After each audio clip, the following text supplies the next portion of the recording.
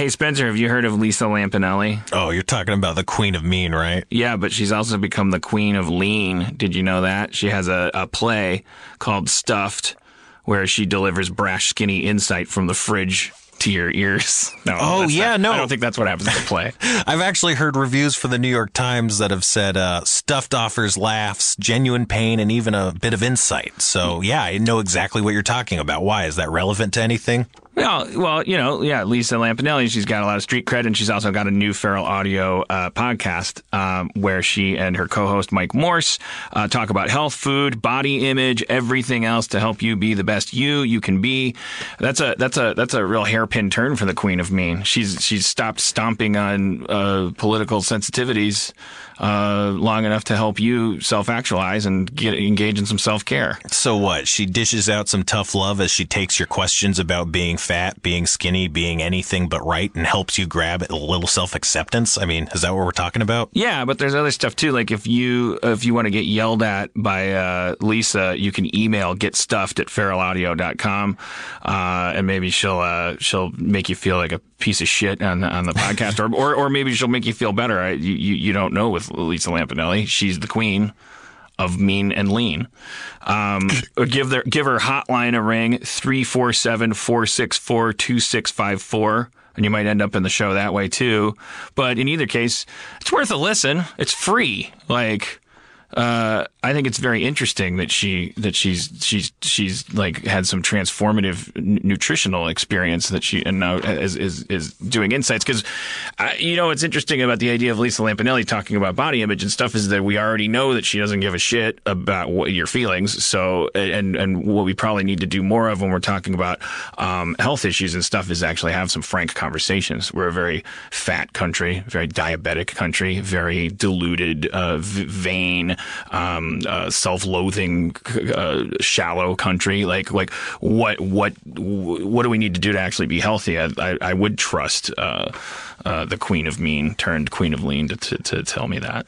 Yeah, so make sure you subscribe to Get Stuffed. Get Stuffed. Kick the craving. Subscribe to Get Stuffed on iTunes, Stitcher, feralaudio.com/getstuffed, or wherever you listen to podcasts.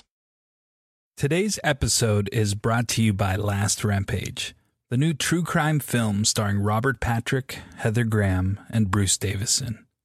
And we had the pleasure of speaking to someone involved with the movie. My name is Robert Patrick. I play Gary Tyson. That's Gary Tyson with an I in the film Last Rampage. Evil broke loose in 1978, Arizona State Penitentiary. That was interesting. What it was like playing a real person as opposed to a fictional character. It was really trying to wrap your head around how this guy could do some of the things that he could do. That was the things that you were drawing on. Of course, there was no way you're going to try to do an impersonation of a guy, nor was I going to try to, get as heavy as the guy. I didn't have enough time to really go that route. But I found him really, really interested in trying to live up to the charisma that he had. I fell in love with the folklore of the story, like the whole idea that he was a guy that was raised during the Great Depression. See, that from a historical point of view, those kind of stories resonate with me. That yearning for something better, trying to find it, have to steal to get it. How do you deal with that if you're a religious person? How do you run underneath that? How do you justify it? He had a double life sentence that he began to push his wife and his kids to say, God, I'm going to serve one term, and when I die, I'm going to serve another term in hell. I got to get out of this. And the length that he was willing to go to get his kids to help him get through this and get him out of prison was fascinating to me. Don't miss Last Rampage, the true story of the prison break of Gary Tyson. In theaters and available on iTunes and all on-demand platforms today.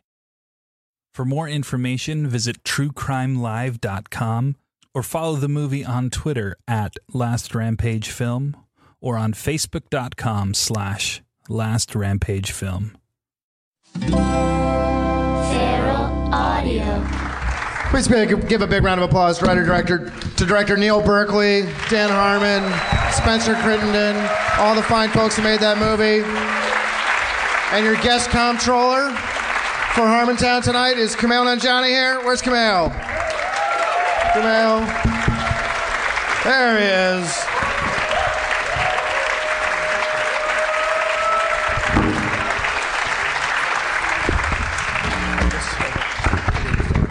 And Dan, etc. Hey.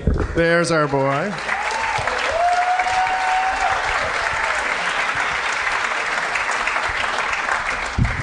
All right. Yeah, we're kind of making the format up as we go. Oh, okay. Yeah. So should I do the thing? I don't know. You could Q&A for a second while the Are we people come recording up? for the podcast? Okay. We're recording? Should I? Oh, look. Well, then I'm going to get the hell out of here. Do you want the Q&A to be part of? We could do it as part of the podcast. Do we do a Q&A and then do the podcast? It's That's called what we did in Seattle. Harmontown. I'm just worried that they watch a 2-hour movie, then they're going to sit through the Q&A, and then they're going to. We could do the Q&A as part of the podcast. Okay, let's do that. Yeah. All right. So I'm going to introduce you. Yeah.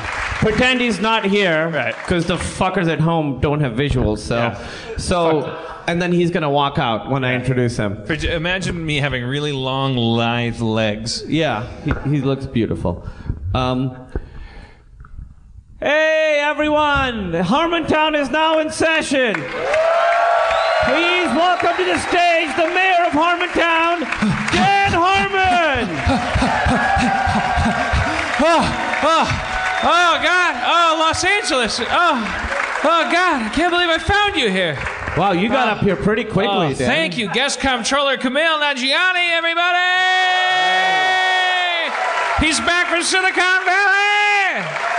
He's not back. You're taking a break, right? Are you halfway through shooting? No. We're going to start shooting season 2 soon. We haven't started yet. We started. Oh, you haven't started yet? We've been kind of just fucking around. Yeah? Yeah. I don't know what they're doing. I think writing or something. We change the words when we say them. That's a lie. They're amazing. Harmontown fans will agree with me that I missed you so much. I've been gone a long time. The podcast people, anyway. Yeah, I mean, he's not in the movie, but the podcast itself really languishes in your absence. Oh, I'm sure that's not true, but I appreciate you saying that. Yeah, I really miss doing it. I really, every Sunday I would be like, oh, right now, Harmontown is happening, and I'm alone in a horrible hotel room. So you think about me. Well, I think about the show. I don't think about me. No, I mean I think of the show as a whole, as an entity separate from you. You're in your bed next to your wife. My wife wasn't with me when I was, but that's all the better. I think of Harmon. I think of Jeff. I think of Spencer. Don't think about Jeff. Think about me. So we just watched this documentary. We watched the documentary. Oh, did you really? Saw it the first time? I thought it was awesome. It's really funny. Yeah, we're here in LA for you podcast listeners. We're at the Vista Theater in Los Feliz. And we just watched the Harmontown documentary, which is why my self-loathing is being really. They watched a 2-hour movie about this shit. And now they're sitting here. We didn't have a bathroom break. I'm really self-conscious right now. I don't know what to do. I think people are going to get up and slowly file out. No, I wouldn't blame them if they did. Well, no. They loved the movie, and we're gonna. No, I know they did. Let's do a Q&A. I know they did. But they have families. They have lives. They don't have families. Did you watch your movie? This is the family. So we were asking in Seattle. What we did is we showed the movie, then we did a Q&A, then we did the podcast. Seattle was awesome, by the way, for our friends in Seattle. You were amazing. Dino guest comptrolled. He dropped the N-bomb right at the end of the show just because he hadn't. By the way, that's a great time to drop it. It's towards the end. But I thought the remarkable cultural revolution that happened in Seattle is Dino did that, and the Seattle audience kind of just went, Black, white, like they didn't care. They're like, I'm not going to let that hijack our Well, evening. they'd seen a 2-hour documentary and then a whole show and a Q&A. They had to go to the bathroom. Maybe, I don't know, but they're kind of like the message I got from them was, edit it out. Don't let it fuck everything up. Did you edit it out? Yeah, I did. Are you going to edit this out? No. Well, just because it's boring? No. No, because now if you put this out, people will know that he used the N-word. Oh, no. I actually specifically want the people in Seattle to know, those 200 people, I want you to know, it wasn't a shame-based edit. It was like a kind of like actually answering your call to adventure, because they sat there and were like, yeah, fuck that. We're not gonna let that, who cares? It's a dumb word. How do you guys feel about it? No, don't ask them. Don't applaud. That feels weird. Let's try. On the count of 3, let's say the N-word together and see how they react. Nope. I can. And only you guys say it. don't react. Don't react. Be better than Seattle. 1, 2. Okay, all right. I could say it if I say the word sand before it. Yeah, you're allowed to. That's in all your people's music. Yeah, what's up, my sand?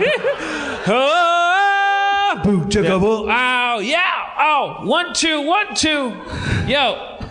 Is that my people's music? I'm trying to improvise Muslim rap, yeah. That's our call to prayer. Like actual Muslim rap. Hey, remember right after 9/11 when all the Muslim rappers kind of just got really quiet? Do you remember the that? Muslim rappers? Well, I don't know. Like, I remember there was a lot of bow ties and a lot of anger in the 9/11, and it was like, okay, well, rap's one thing. 9/11's another. I just remember it got really quiet really fast. Yeah, I mean, a lot of shit was going on after 9/11. I'm sure among them was that the Muslim rappers were like, we're going to lay low for a little bit. Yeah. This album is ready to go, but context has changed. I thought it was kind of funny. So should we, do you guys have any questions? Just raise your hand. I'll call we're on gonna do the Q&A's part of the thing. Yeah, you guys could raise your hand. I'll call. Oh, how about this? You guys can come and line up over here, and then we could just go one by one. What do you think? Yep. Yeah, so if you guys, we'll set that out there, and you guys can come line up if you have questions and ask questions. Well, we should bring other people that are going to be on. We should bring them on, right? We should bring Spencer out, and we should bring so Spencer, get up here.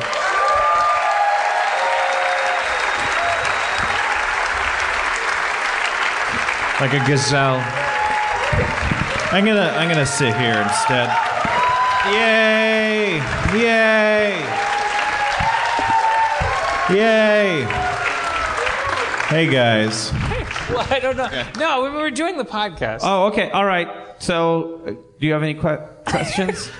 These guys get it. They're a hip crowd. Well, we don't get it. How are they supposed to get it? We don't get it. Because they get us. All right.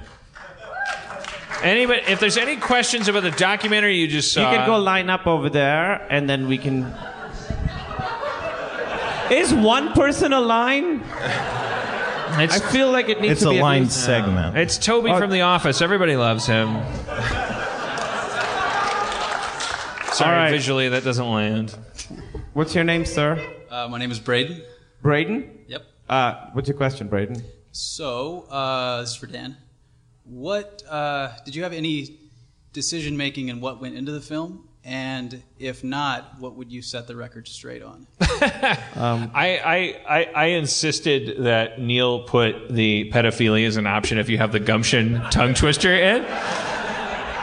He didn't put it in, and I was like, I was really funny in that moment. I improvised alliteration. Do you have any idea how difficult that is? The joke was socially unacceptable tongue twister. Yeah, and I nailed it. Put it in the movie. And Neil was like, well, Phoenix, it's like... we've already done crib death. This feels like a whole other crib thing. Death was my offer. I took it. I made the touchdown. Right. Yeah. Crib death was the assist. You were the slam dunk. Yeah. Alley-oop. And it doesn't work. No one laughs at it. But I thought it was great. I was very proud of myself. That was about it, really. I just kept telling him, put the pedophile joke back in the movie. You keep leaving it out. I don't know what to tell you. That might be the first time that note has been given. There were several cuts of the movie. I had to make an agreement with Neil. The guy you're gesturing to didn't ask that question. Oh, Braden's gone. Sat down. Braden sat down. All right. Sorry. Braden is the hype man who's pointing him out, though. I had to let the director know. Do not. It's my tour. It's his movie. So come what may. And he was very respectful. What's that? Somebody shouted something out. What's that? Can we or did we? What did they say? They want us to bring the director on. Oh, well, yeah, the director's mom is obviously in the audience, and it's... She's very proud. I mean, please understand, ma'am, it's a very confusing time. We didn't know if it was a Q&A or a podcast, and we don't know what we're doing. But you're right. You're absolutely right. He made it. Even though you're only saying that because you gave birth to him. We should probably bring the director up. Well, we should wait until she should go stand in line, and then when it's her turn... But that's if it's just a Q&A. If it's Harmontown, if she can just wander up and go, I want to eat your face. I mean, that's what we've learned about the show. So, Neil, come up here. Will you come up here, Neil, please? Is that actually Neil's mom? No. No, of course not. I'm just trying to take She's away... not very proud. She is sitting next to Neil, so I thought it might be a... What, Neil's mom is actually here? Your mom's No, that's here. not her mom. No, Neil hates his family. mom. He's a filmmaker. That was Shannon Russo, wife of EP Joe Russo. They did that. Thank you, Shannon. Yes, sir. Oh yeah. First of all, I love the movie. I'll just say that up front. My question: I myself have just finished a lengthy road trip as well. So when you were on your road trip, were there any depths of personal hygiene that you sank to that surprised you? Wait, can I I'm glad I'm here because I was asked several times other moments that weren't on camera. You've told the story before, but one story from the road that always makes me laugh, like I laughed about it this day, was when we broke down and you went back to get fries. Like you needed more. You remember that? The McDonald's fries? When the engine broke down? Yeah. And we got In-N-Out fries, and you weren't satisfied, so you went back to get McDonald's fries. That certainly sounds like a rock bottom. Wait, no, and you... It's not a hygiene thing, but you hid them in the bag and in the bus because you got a quarter pounder as well. Yeah, I was shame eating in the bus. You wanted people to think you were eating In-N-Out, but you're just eating I hid McDonald's fries in the In-N-Out bag, yeah. Wait, so the best you could hope for was that people thinking you're eating slightly less shitty fast food? Yeah, I think at the time I was supposed to be on a diet with Aaron, and I don't know. So In-N-Out was part of the diet? I don't know. I can't remember. I remember going... you didn't like your In-N-Out fries. You're like, I'm going to cook some real fries. So you went to McDonald's and you bought fries, but you also bought a quarter pounder and a milkshake. And you put them all in the same bag and went in the bus and ate by yourself. Oh, in the back of the bus. I'm sorry. No, it's fine. It feels a little bit like you're just picking on the fat kid, but... I'm sure you're a movie maker. You can... It was going to be either that or the pedophilia joke was going to be in the movie. Yes, guys, I ate extra fries. What's your name? Cameron. Cameron, it seems like you had some depths you wanted to tell us about. Yeah. How do you know when you have a fake name? My name really is Well, if Cameron. your name's Cameron, that's a good sign. I don't know. I was just in my head thinking either it was having Wendy's 3 times in one day or not changing clothes for the first 3 days of the road trip. Well, what's your question? He already asked the it. depths of... That was just me. Yeah. But the question was, what were the depths of... Oh, the hygiene. Yeah. Yeah. I honestly, I think when I'm moving, I probably shower more than usual, which is still not a lot. I think that when I'm stationary and I have a person that loves me, that's when I really push the limits. Like right now, there's wallpaper peeling. I haven't showered in a long time. When was the last time you showered? I have no idea. No memory of it. Don't remember. The water stings my skin. It hurts. It hurts my skin. I know that the rest of you get into the shower, you like the feeling of it. And that's why you're not heroes for doing it. It's weird that you get out of something that you like and then come and find people like me and make fun of us. Because we're all just doing what we want to do. Sometimes you like to play basketball. Sometimes you like to take a shower. Then you come find me. How many showers did you take this month, bro? I don't know. Just guess, or I'll punch you. I don't know. 3? 3 in a month? That's either too many or too much. Little. I don't know. Every day is Babylon 5. I don't know who you are. I don't know what you want from me. How many times should I shower to make you happy? 3. Fuck you. I don't like it. It stings my skin. I like to take baths. I like to submerge myself in hot, soapy water. It takes a long time. I don't do that a lot either. I think that answers your question, Cameron. Thank you very much, Dan. Thank you, Cameron. But when you go to a hotel, they have nice showers. So you go, oh, well, as long as I'm here. Yeah, I was alone for a couple weeks in Baltimore, completely alone in a hotel room, and I was showering 5-6 times a day just to pass the time. I remember. Did you talk about that on Harmontown? Maybe. Or maybe I was tweeting about it because I had nothing to do except You're like shower. one of those guys that would tease me. What? No. Well, yeah, because you would then go, oh, I took a shower 5 times a day. And you'd be like, yeah, this is a new thing I can brag about. I was like, you wanted to do that. Why can't everyone just do what they want to do? I didn't say anything to you, Dan. No, I know, but... I was agreeing with you that when I'm moving and lonely, I shower more, but if I'm surrounded... Because you can't wait to get in there. That's crazy to me. You have to take off all your clothes. Well, you have to do that with a bath, too. I don't take a lot of those. I just it's like you have to take all of your clothes off. You have a problem with nudity? That's just the energy expenditure. It's just like just everything, and then you're gonna have to put it back on later. It's but the you're gonna putting be wet. back on that I feel like a hero every time I put pants on. I'm like, fuck, I'm so good at this. I hate it. Season 3 of Community, I came to a point where I was like, I got this. I'm gonna wear my pajamas to work. And then they fired you. But I was really proud of myself for a while. I was like, I'm working in my pajamas. I'm coming to work in my pajamas. Inspire leadership in my pajamas. Because the editor would see me and go, what are you doing? And I'm going, I'm doing what you can do. It's called fucking culture jamming. Why do you wear pajamas to bed? They're comfortable. Yeah. What, are you going to dream little editor dreams in your little editor bed? In your editor pajamas? Wear them to work, motherfucker. That's the version of you I want. Relaxed, sleepy you. Culture jamming. Culture jamming. Okay. Yes. This is if you have a question about culture jamming, it's already been answered. It's not about culture jamming. This is for Dan and Neil and Spencer. What is, and this is kind of a twist on the first question, something that wasn't included in the movie, but not for content, but maybe just had to be cut for time or didn't fit the tone that you wish could have been in there?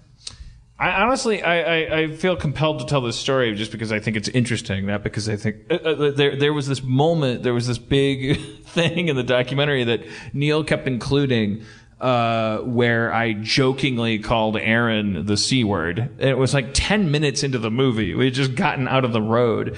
And Neil, I don't want to say you thought it was funny and make you sound like you're some kind of weirdo. But like you were like, oh, well, it's obviously a joke. It says a lot about your relationship because Aaron thought it was funny and we like joke about it, but it didn't translate.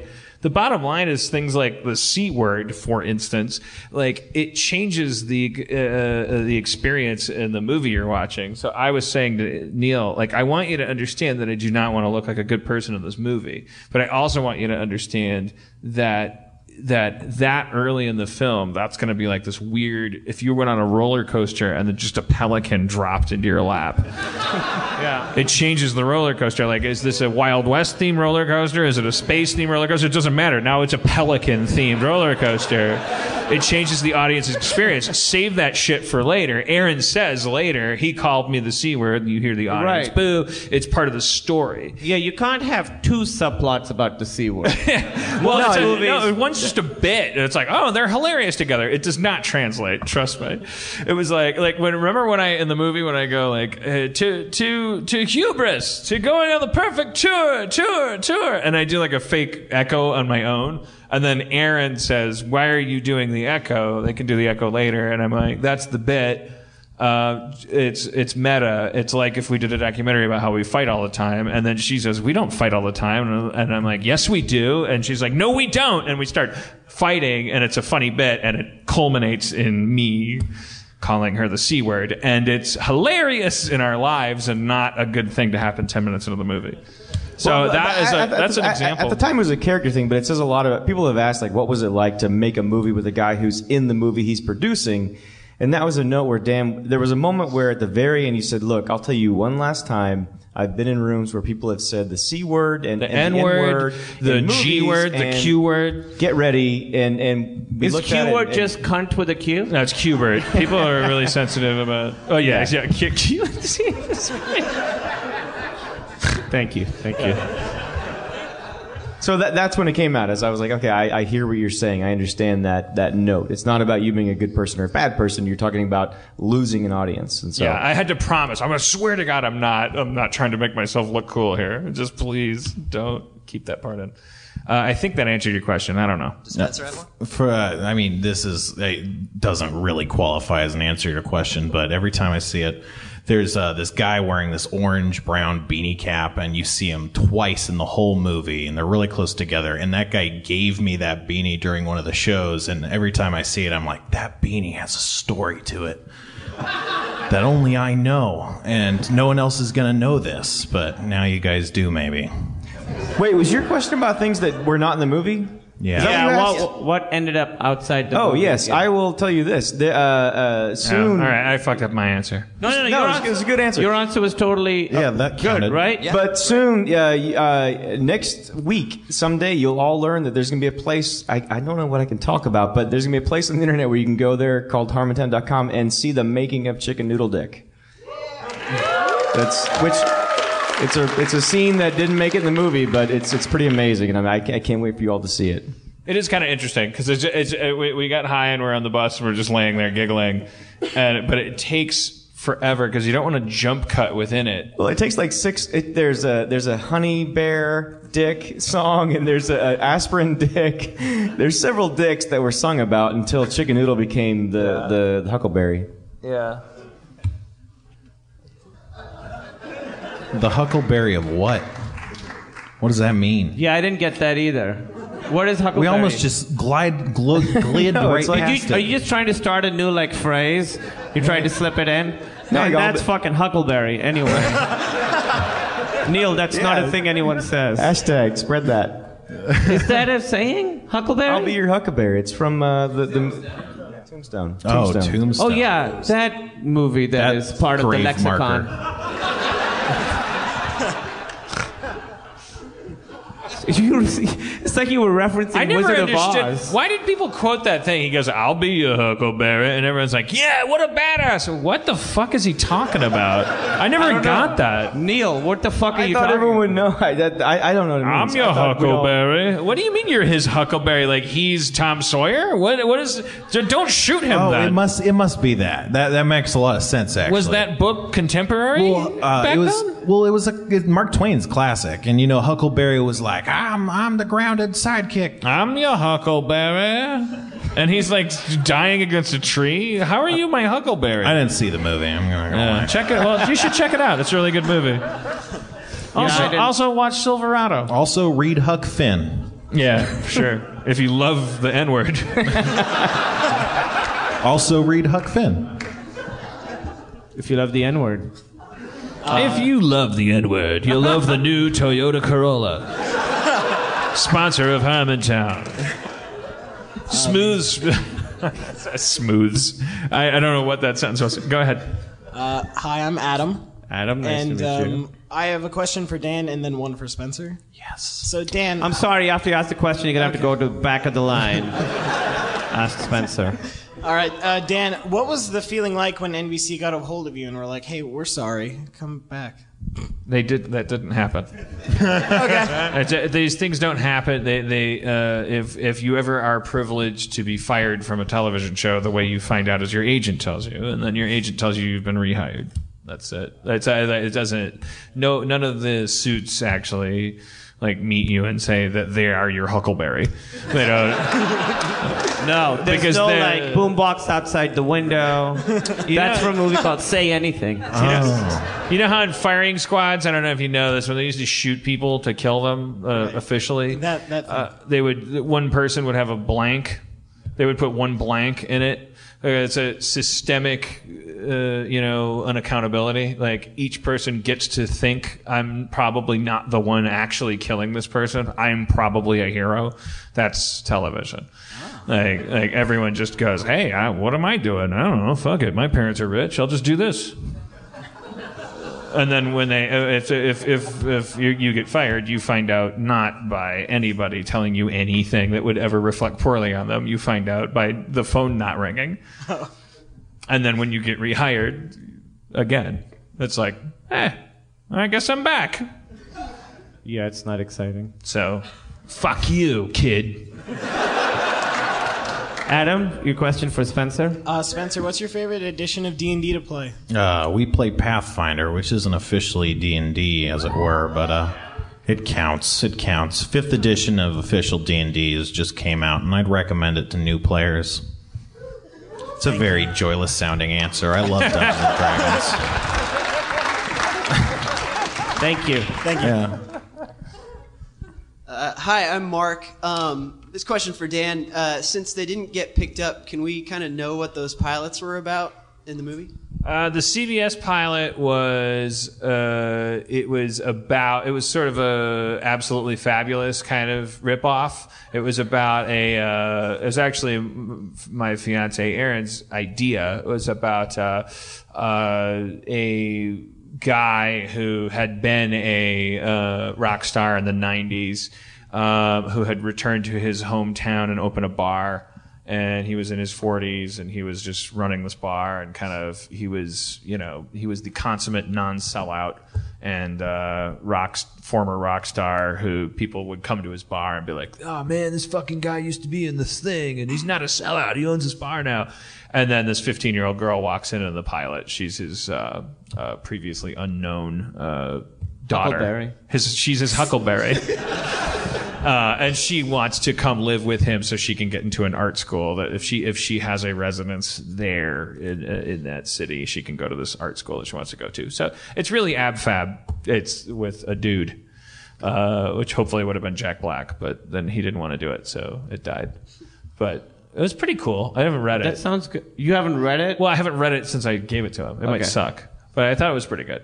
That does sound awesome. What was the Fox one? I don't know. Mark. Actually, the Fox thing was going to be like 30 Rock at a video game studio. Okay. It was basically it was going to be, but like yeah. I mean, if you wait long enough, everyone that hired you gets fired. So like the Fox that I worked for doesn't exist anymore. It's all different people now. Yeah. It doesn't matter. It's not like there's some guy going, I'm Mr. Fox. Hey, you'll regret this decision.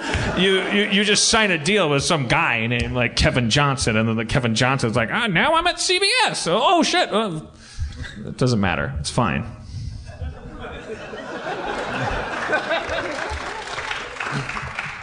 Hey, I just want to point out that I thought it was pretty funny, you guys jumping onto making fun of someone for making a film reference that was like, it was like, oh, we're all nerds here, but that's that scene with Val Kilmer. No one's going to reference that. No one's going to get that.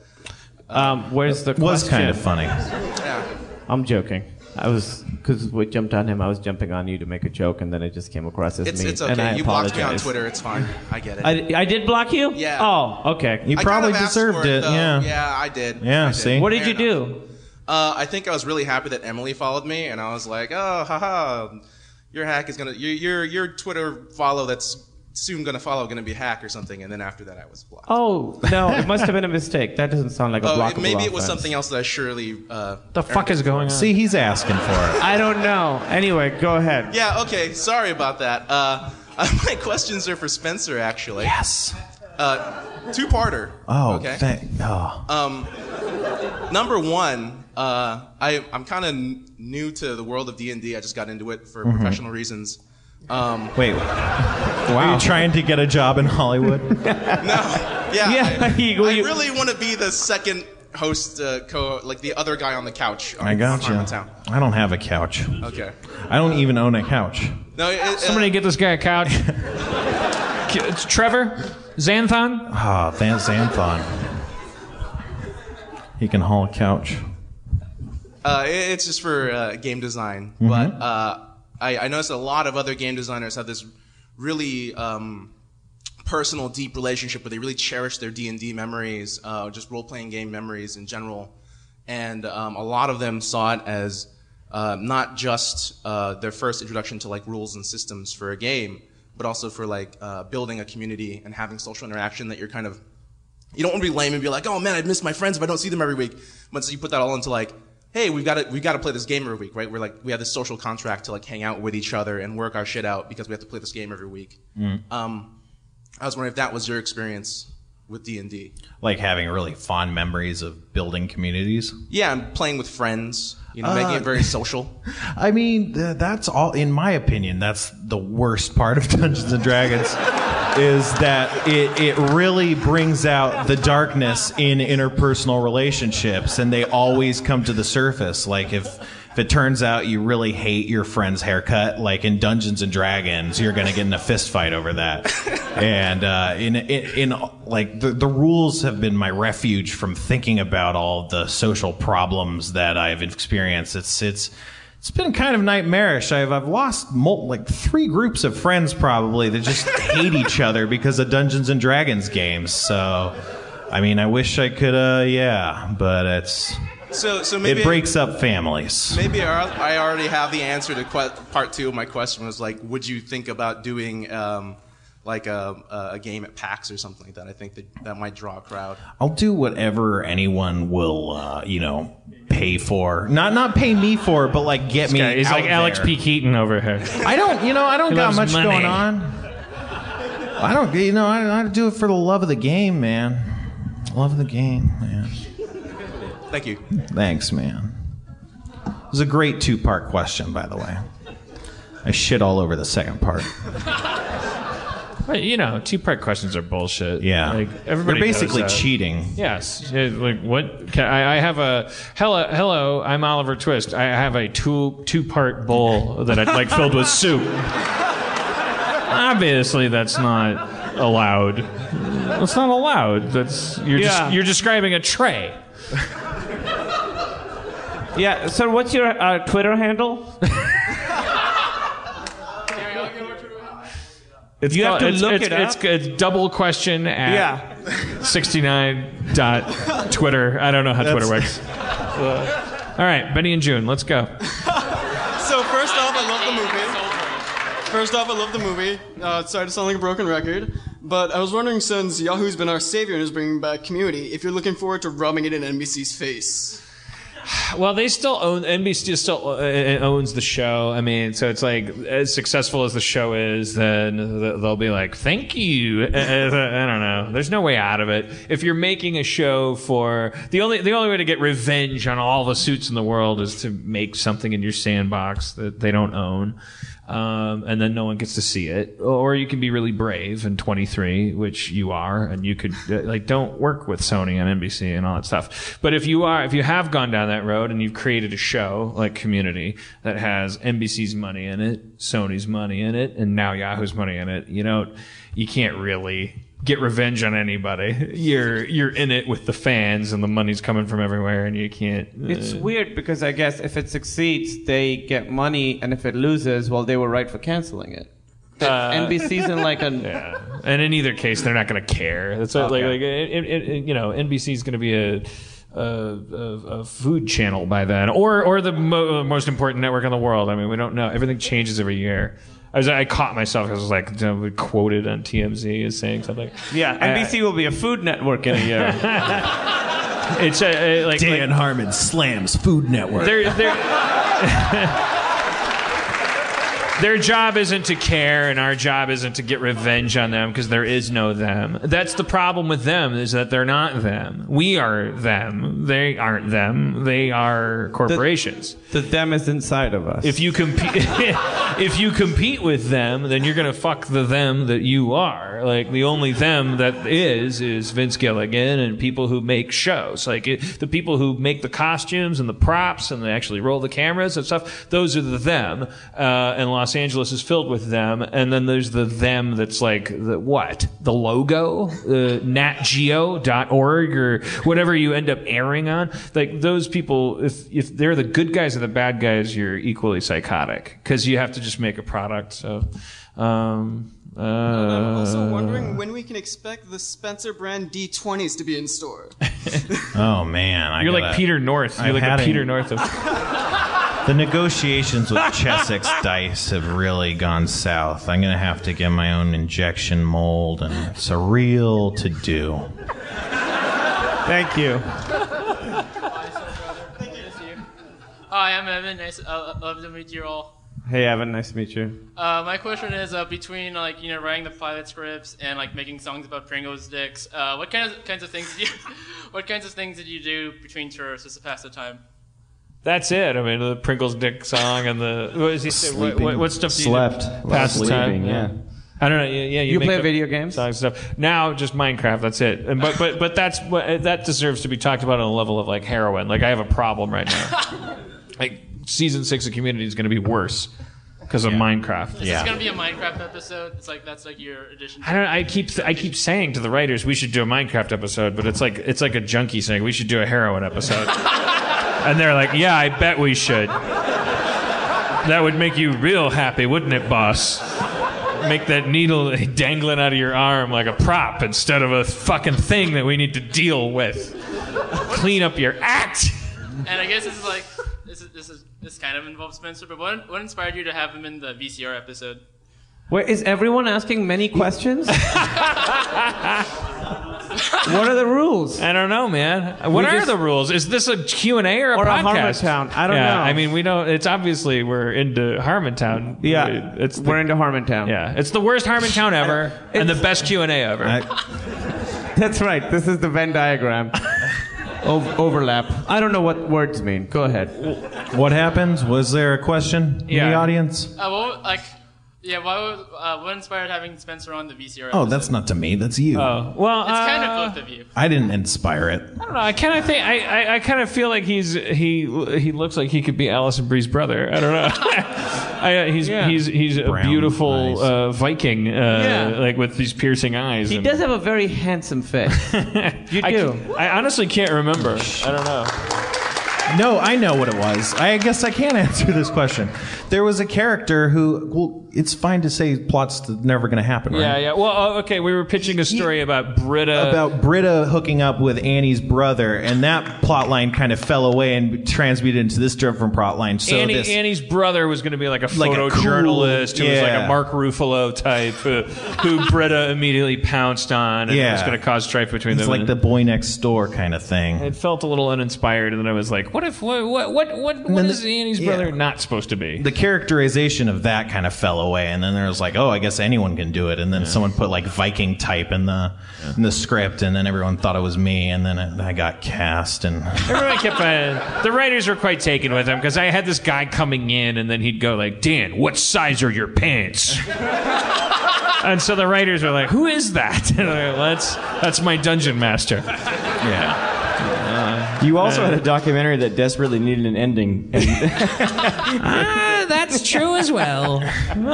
Yes. Wait, can I do the honorable thing? And that just is not going to go well. And is there a movie question for me in the line?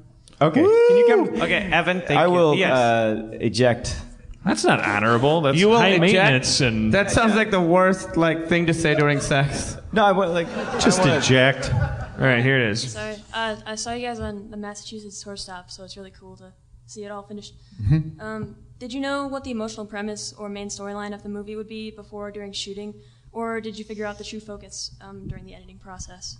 The latter, yes. We had we went out. I met Dan on Thanksgiving of 2012. I shot my first Harmontown on December 3rd, and we hit the road on January 9th. I had never listened to a podcast until he emailed me.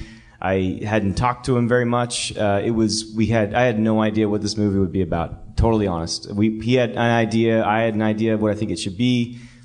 We went out and we just chased story the whole time we were out there. We looked for things, and halfway through we had an idea of what it might be about, but there was a long editorial process that went through a lot of different stages, ups and downs, and good stories, bad stories, good movies and bad movies. And we came out, and Aaron McGathy actually, about midway, said, just make this movie about Spencer.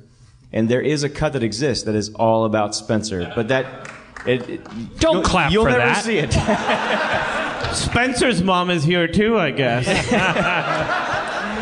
But it triggered a lot of light bulbs went off when we made that cut. And it turned into the cut you saw today. But no, it took a lot of editorial. And if I may, there are two guys. Can I do a quick Sure, thank you? sure. Do you mind? I'm sorry. There are two guys in the audience that I failed to thank, and thank God this is being podcast. But James Lesh is here tonight. He's an editor on this movie who was with me the whole process.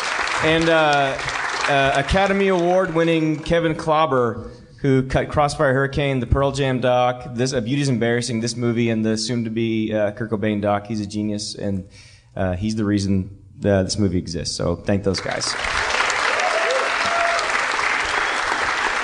Thank you.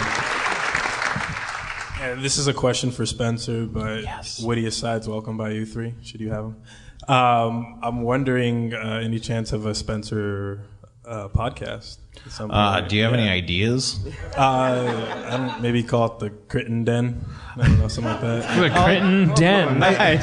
That's a pretty good idea. I think you did. I meant more had an concept. idea. Go for Concept. I mean, that's a great title, but I don't know what I do. Like, I just sit and fart. Well, or ask whatever. him. What would he do in the Critten Den? That is what I asked him. haven't gotten that far. I'm sorry. All right. Well, you and me, let's talk. We can make it happen. Okay. Thank you. Anyone who has a good idea, let me know. I'll do whatever anyone wants me to do. It's part of his charm, I guess. I don't know. I don't know what charm is. Someone's been murdered, and we're about to find out. This question is for Spencer. I am cleaning up today. Yes, this Q&A should be called "This Question is for Spencer." I'm into it. That will be the name of the documentary of tonight. I'm also a dungeon master, and Nice. I have a hard time like getting enough material for one day.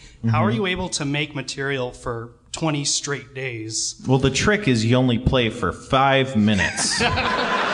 With a bunch of people who keep going, what am I doing? Yeah. No, I mean, honestly, I've learned to prepare less each week because, if I was to say, let's plan out 5 hours, and in the first hour, they're going to go into a house. The first thing they're going to do is, like, shit on the house or turn it into the warp zone or nothing that makes any sense. So you just plan like one seed worth, and then you have ideas of where you could go after that. But that's what I do. It's different than preparing for your typical 4-hour session or whatever. Right. But yeah. Cool. Thank you. Thank you. Hi, I'm Jeff. I want to know, is there going to be a Harmontown tour 2, part 2? I don't know. We'll be making that decision these days, I guess. I mean, this is certainly exhilarating. I'm sure there's a lot of people in the audience right now that want to kill themselves, but I'm having a great time. And the seats are full, and the movie is well received, so it might make an obvious choice to go. I always thought, we'll call the first one Harmontown. But you're looking at me like I'm going to be involved, like I'm on board. What am like I I'm going hired. to? No. Oh, because you're like, I'll be doing a documentary. No, about I'm saying I didn't know you would actually look at me and saying, "How are we doing?" But there should be another. There should be several. This is a special thing. I like this. I like this thing. I like what's going on. We'll do Harmon World, and Harmon then we'll go World, to Edinburgh and to all the things that people are always tweeting at us and go like, "How come you never come to such and such place worldwide?" But whatever. I mean, I don't know. Yes. Right, and then I had another question. I'm sorry. I mean, it's fine now. Go ahead. It's the president that's been. All this is edited out. This is all just a Q&A. It's like in a fucking archive. That's it. Who is Spencer Crittenden? Oh, shit. Who's that question to? All of you. Oh, shit. I think he's Hitler.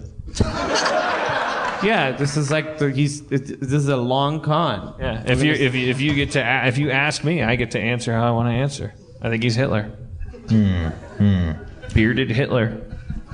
I think this is how Hitler started. Several good points being raised.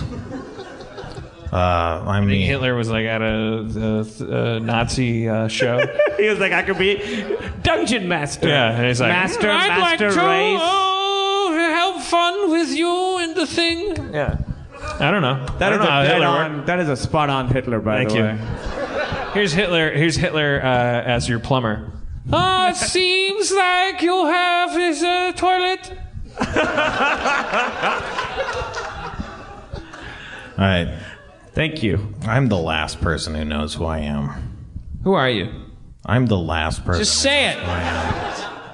What does that even mean, Well, man? say it. You know you're thinking like Ewan McGregor. Who's Ewan McGregor? Who's Ewan McGregor? Who's Ewan McGregor? Are you fucking me right Is that now? like Ewan McGregor? It's what? What? Ewan? You've seen his name in print and you think his name is Ewan McGregor? Well, they're brothers, right? No. There's Ewan McGregor, and he's one person. I thought it was Ewan and Ewing, like Patrick Ewing. Ewing McGregor. He's not. He's doing a bit. What? Who's Ewan McGregor? Who's Ewan McGregor? Yeah. He's an actor. Oh, well, fuck. Who cares? He lies? A lot of people lie.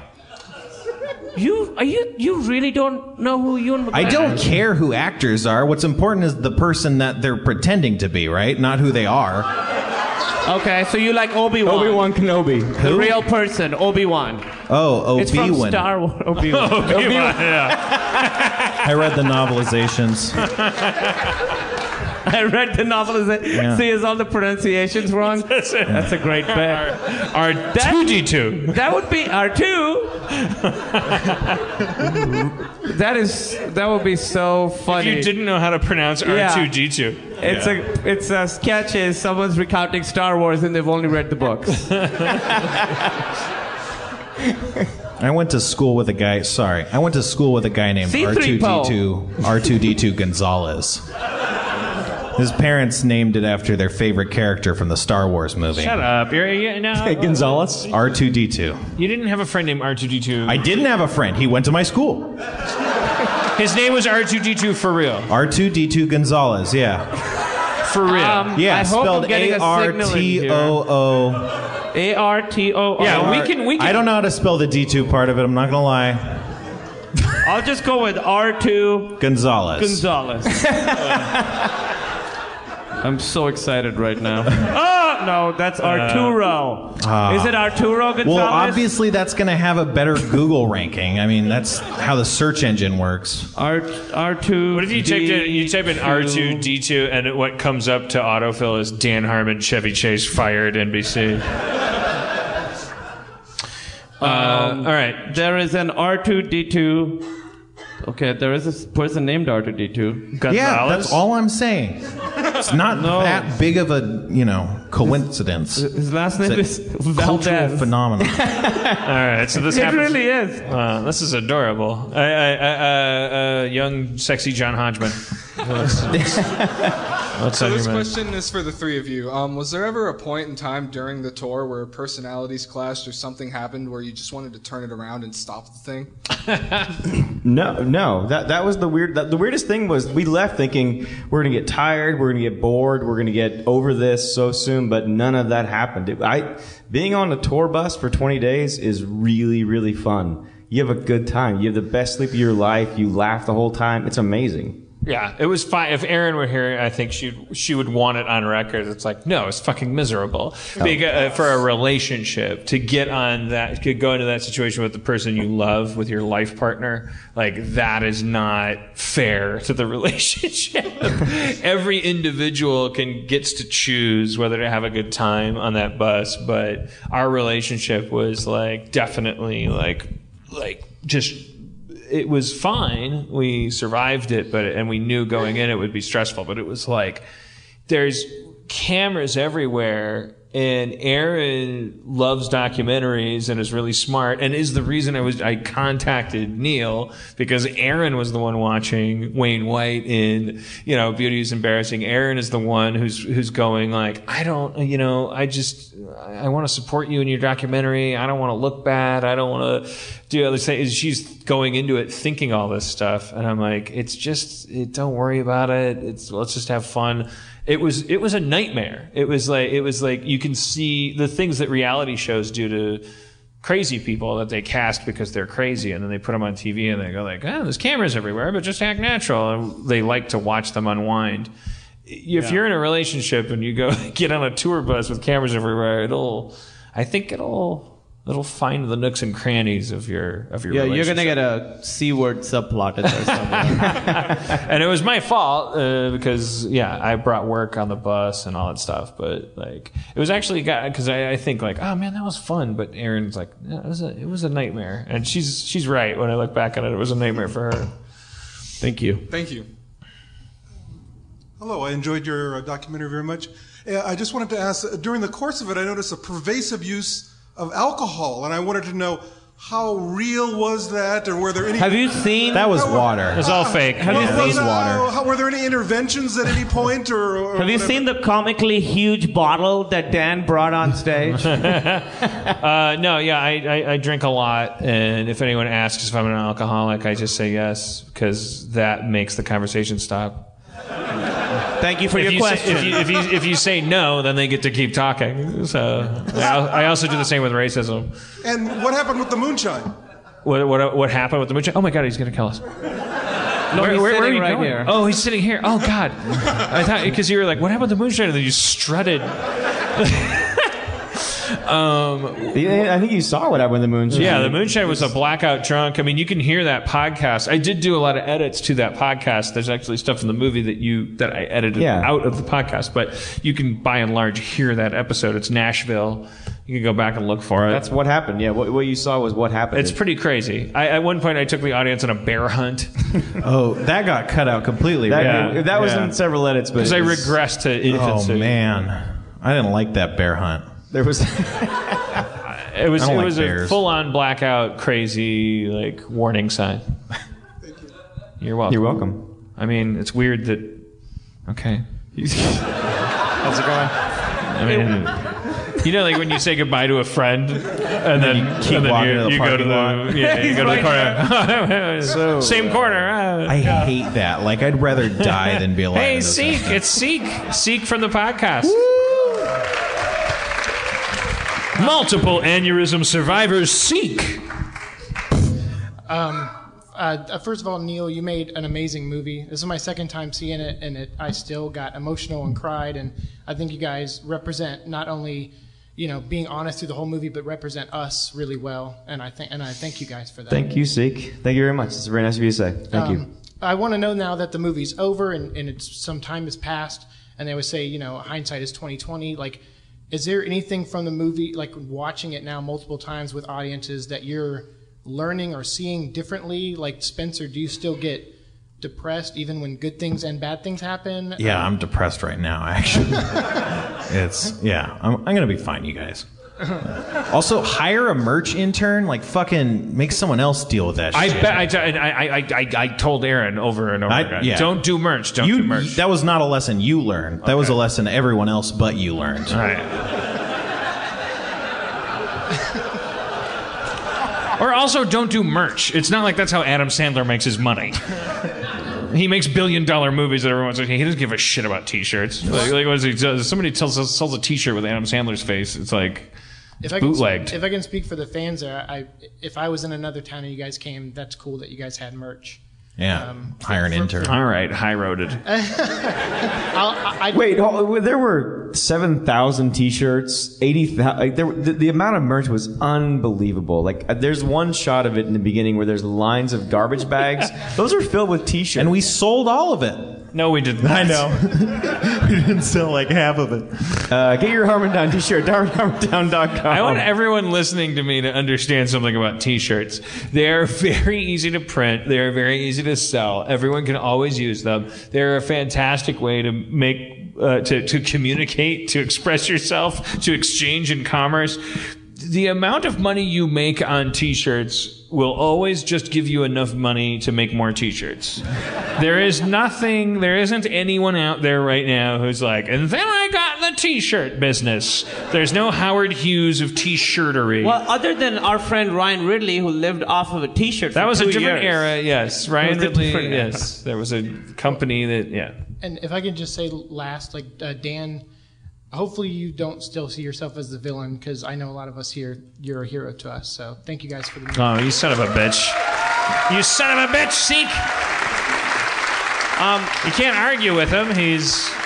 If you listen to the podcast, Seek keeps reporting in. He's survived multiple aneurysms. Like in a world where one is bad, he just has them and comes up and reports into us from the edge of existence. And he's a visual artist who had his visual memory wiped out by some of these things and is retraining his brain to see things. It's very cool. You should watch the podcast. Listen to it. That was for the 3 people who walked into the Vista tonight. Yeah. Let's see a movie, Martha. They're like skeleton They're twins. showing a Is movie weird. about aneurysms. Bill Hader's not in this at all. Why am I plugging? I'm plugging Seek. You know who Seek is. Kristen Wiig looks different. I've been trying to get. I want to get Rob Schraub up here, but he just fucking left.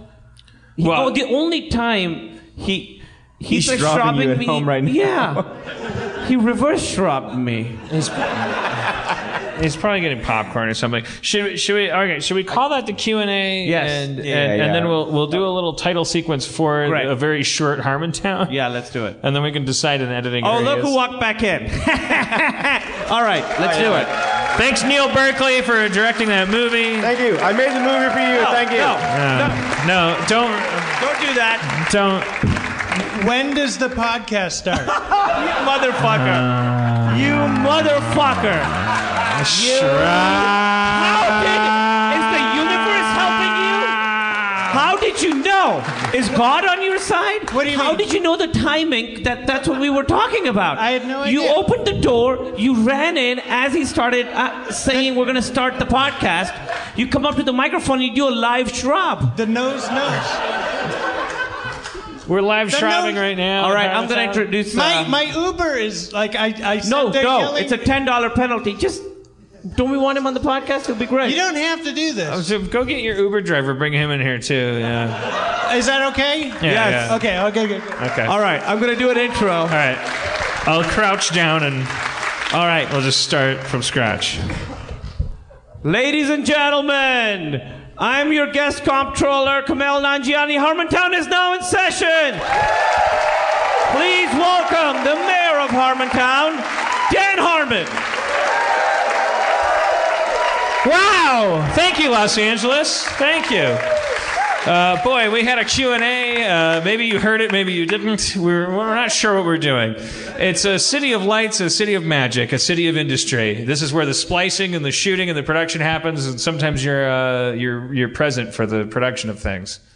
Dreams are made here. Yeah. They're manufactured here by the Katzenbergs and the Zemeckis, and they're shuttled out through pneumatic tubes to the rest of the country, so that America can continue its dream of hegemony. It's a culture war, and if you're listening, you've lost. And we're here in the Pentagon of that culture war, the Vista Theater in Los Feliz, where a lot of you saw your first movies when you came to L.A. I do love this theater. And a lot of people come in here and they go, I saw Reservoir Dogs here, or something. You know, everyone has like some kind of like story about a movie theater. I wonder what formative movie. Spencer's 8 years old. He doesn't know what we're talking about. I'm also on the podcast. Spencer Crittenden. Oh shit, here. Spencer's here. Yeah, sorry. God damn it. Well, yeah. The listeners won't know. Well, I mean, they will now, but we don't know what we're doing. We don't know what we're doing. I know what I'm doing. Tap dancing. Holy shit! Look at him go! Wow! Oh, the carpet's too soft. You can't hear it. Oh my god! Wow! Holy shit! He's so nimble. It's impressive. I know. Whoa! Why is that helicopter coming in? He's part of it. I tap That's a helicopter, or is that you sucking noodles? That's me eating noodles from the helicopter. The helicopter's coming in with all kinds of chow Oh my mein. god! Look what is happening. Rob, come here. Okay. Rob Schraub is here. Rob's come in with his Uber driver. Come here. All right. So earlier, Rob said he had to leave with his Uber was come here. here, sir. This is RJ. RJ, here's your RJ. microphone. RJ, have a seat, please. Question number one. Yeah, have a seat. Question: is this the weirdest Uber ride you've ever given? Yes. Great. RJ. How many So stars? what couldn't wait? I mean, like, he was going to take me home to feed my dog, so... And Your now, dog's fine. So Rob was leaving, and we convinced him to come back in and bring his Uber driver, and that's you. Yes. So we have Uber questions. Oh no. No, you know what? Yeah. Don't do that to him. Oh, okay. He's being nice enough. Okay. Are you uncomfortable up here? If you don't want to be up here, you could totally leave. Can I I'm go? sure he's used to being on stage in front of hundreds of people. Yes. Is it RJ the letters or is it spelled RJ? Like it's like a Like R2D2. Were you here for that? No, I was here for that. That's when I went, I gotta get the fuck out of here. All right, let RJ answer. It's spelled A-R-J-E-I. A-R-G-J-E-I. I like it. What I like nationality is that? Filipino. Oh, there's some Pinoys in the house, right? Cannolis? What did you call them? Cannolis? That doesn't sound... Yeah, I'm really bad at racism. These fucking What did you cannolis. call... We're really good at it, if you know. Pinoy, right? Isn't No, that... it's a slang for Filipino. Yeah. Okay. I have Pinoy friends. You do? What? What did you call them? You heard me. That's a hard Y. You can't say it like that. What, did you just only read the novelization of races? I'm doing all these callbacks to jokes that these guys did. I'm sorry, RJ. Don't worry about it, RJ, you sound like a sexy news anchor. In spite of being Filipino, are you second generation? Are your parents from the Philippines? Or Yes. Okay. So, but is English your second language? Yep. Oh, okay. So, when you speak to your parents, what language do you speak? A little bit of both. What's the other one? Tagalog. I'm trying to What's the other one? I don't know what they. Tagalog. What is it? Tagalog. Oh, Tagalog. T-A-G-A-L-U. Tagalog. Yeah, that's how most Americans would say it. Yeah. What's the biggest movie star in your country? What the fuck?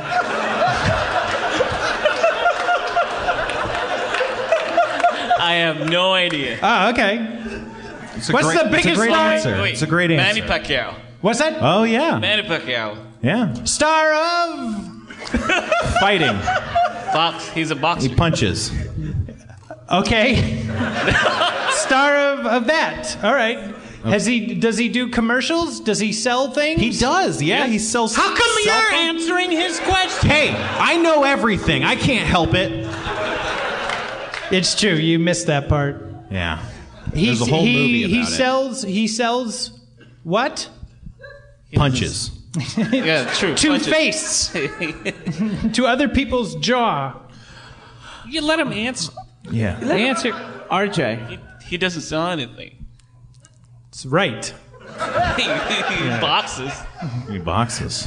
He's good at it. Okay, I had a question. Who is the what neighboring community do the Filipinos when they do their jokes about like, oh yeah, he's probably a so and so, like Polish jokes? Yeah, exactly. What's When I was in Milwaukee, it was Cudahy. Like we would go, oh yeah, in Cudahy, fuck those people. It was just like a random thing. You go to Boston and then they'll go What's like, Cudahy? It's just some suburb of Milwaukee. Oh, okay. It's just like, what is there a neighbor? Is there a place? And you had the thing. Well, yeah, Pakistan. I'm from Pakistan. Pathans are the ones that were like, oh, yeah. There's a Pathan in the house. Tons Is of there- the audience. In the Philippines, is there a group that people refer to as kind of like the failures, the assholes, the scapegoats, jokes, the people you make fun of? Second generation. No, but his parents probably mentioned something. No, this could go really bad very quickly. You're really putting me in a spot. he just says Muslims, and then the whole theater just explodes. We didn't even have a chance to explain. Yeah. No, if you don't know, if the answer isn't immediate, then that means that. Well, I'm gonna ask you a question it's the most obvious one, but like, what are the swear words you guys use? Like, what do you guys say? The most famous one I know is putangina. What is it? Anybody blushing? Can I guess? Putaina? Putaina. What does it mean? Can I guess? It's like, yeah, go ahead. Okay. Having sex with your sister and everyone enjoys it. Tiny pussy. That's a tiny pussy. Huge pussy. A disreputable person. Yeah. This is a great game show. We should get prizes. Yeah. A dog's belly that has eaten the sperm of a child. Sorry. Sorry. I like that you followed up with sorry. Like your job was to be diplomatic in that moment. Sorry. I may have, I think I fucked that one up. I was trying to guess Filipino profanity, but I think I fucked up. I think I went too specific. Dog's belly filled with a kid's sperm. That's great. You should be proud of yourself. Thank you. We have a word in Urdu for that. I really missed you. RJ, what does putaina mean? Who's closest? Your mom is a whore. Oh, that's bad. I wasn't That's even a bad close. That's bad. It's bad. Terrible. It's bad. No one wants to hear that. No. Nope. Except me. I never. Is it me? Or is like I could like when I was a kid. I didn't give a shit. Like, Yeah, I was like, that's what I'm saying. Your mom, right? Your mom fucked a million dudes. Yeah, I guess. I know. I've been telling everybody. Yeah. She seems pretty boring to me. Give us one more, RJ. One more swear word. Okay, if that was if Of that course. one was like, okay, so like in English, darn, hell, shit, fuck, C word. Okay, that's my personal about right. prison. There's probably motherfucker after fuck, but yeah, that. You're right. Goddamn, whatever. Okay, Yeah. so Somewhere you left out Schmendrick. Where was that? Schmendrick. I don't know. Okay. Okay, so if that would what you just said would seem like kind of like a 5. What's a 10? Or What's is a that what's a 10? The What's worst Filipino thing you could say. Yeah. If you were in the radio in the Philippines and you were like a shock jock. What would destroy? What would Good destroy morning, your Philippines. career? I'm Toby the Tube Johnson.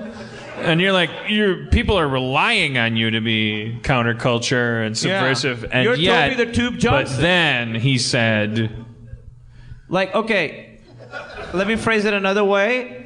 When you're in English having a fight with your significant other, there's certain words that when they're happy, it's like, all right, now it's going to take a little bit for us to get past this. It's for Game of Thrones spoilers. Yeah, Game of Thrones spoiler. Like it would, like the C word. You throw that out there. That's a big one. Now you gotta like backtrack and stuff. What's the one that if you're in a fight with a lady from the Philippines, the word you say, and it's like, oh no, I fucked up. Shit. It's shit? No. Pretty mild. Or just another one, more intense. Ulul. What is it? What is it? Elegant. It's ULOL. Ulul? Yeah. What is that? No. Let's guess. Play the game. Well, that's definitely. I know exactly what that is. Let's see. Like an overly circular dish. It's too circular.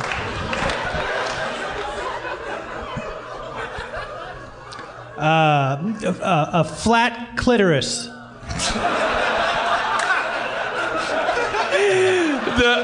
The biggest crime of all. You know what you are? Well, you know what you are?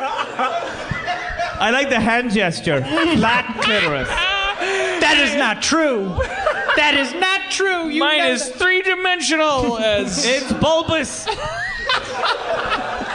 I better get a water bottle on the way home here. Okay, good. No, he's thinking. Yeah, he should get a water bottle. I should drive you home. This is instant 5 stars, at least. You can plug it in your thing as we went to Santa Monica 3 times. Yeah. And, obviously, we'll give you 5 stars both ways. Of course. Obviously, it's simply just a woman's private parts. That's it. There's no nuance to it at all. No? He's shaking his head. Okay. It's not? Okay. It's a guy who was born from an asshole.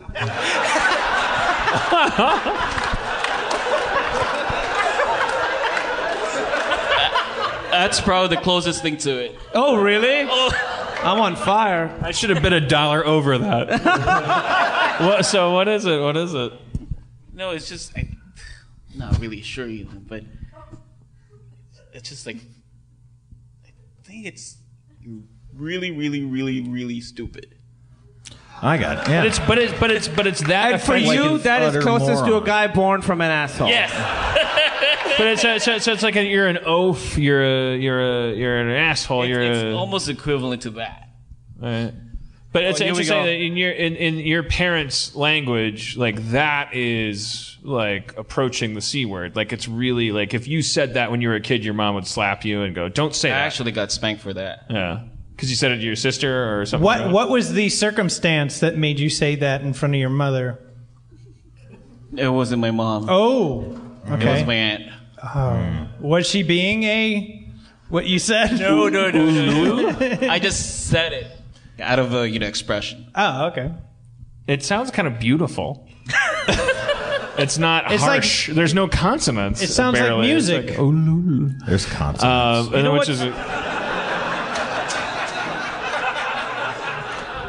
In Urdu, that's the language you speak in Pakistan. Ullu is it means stupid. And I bet they're related because we're pretty close to each other geographically. Ullu means someone stupid, but it's also the word for owl, which here are considered smart. I don't have a thing to combine those, but aren't we all different in wonderful ways? Well, here's something. In America, a fanny is your butt, but in England, it's your vagina. Yeah. Yep. And a friend of my wife's had this stuff called fanny cream.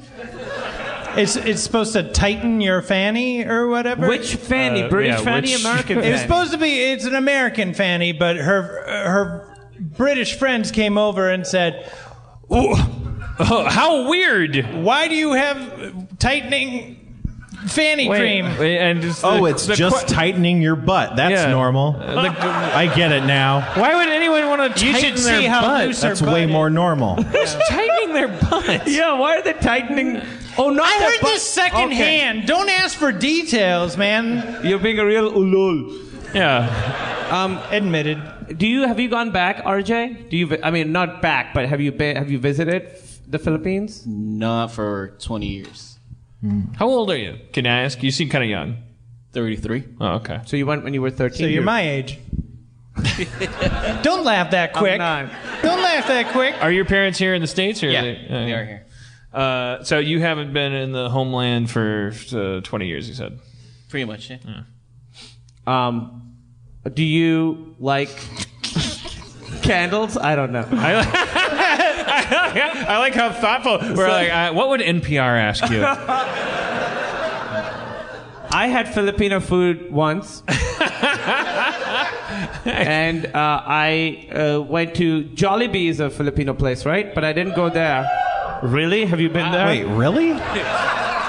No, it's kind of good, isn't it? Well, this wasn't It's Jollibee. fine. I went to a place and I was like, it wasn't Jollibee. It was just, and I was like, oh, I'll get this. And it was a purple soup with bones in it. And I didn't know what part to eat and what part to throw away. Chilled monkey brains. I don't know. Exotic food. Did you eat the bones and throw out the soup? Yeah, I'm a real ulul. Yeah. You got purple. It was a purple liquid with bones in it. Do you know what that's called? I don't know what you're talking about. You know what? I bet they were like, fuck this guy. Yeah. So your whole family's over here now, all in LA? Yeah. LA? LA. Yeah. How long have you been Ubering? A month. Oh. And how has it been? Is it fun? It's been fun. How many podcasts have you done? Let me see. Like when I tapped on the window and I said, "Hey, Do you mind coming in for a second?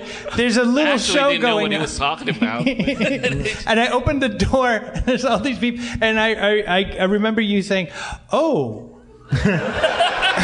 Oh, this again. One of these, eh? Yeah, I just dropped Mark Maron off at Andy Daly's house the other day. I guess this is my life What now. I'm saying is you're being an incredibly amazing sport. Thank you so Yeah, much. thank you. Definitely. Thank That's for sure, yeah.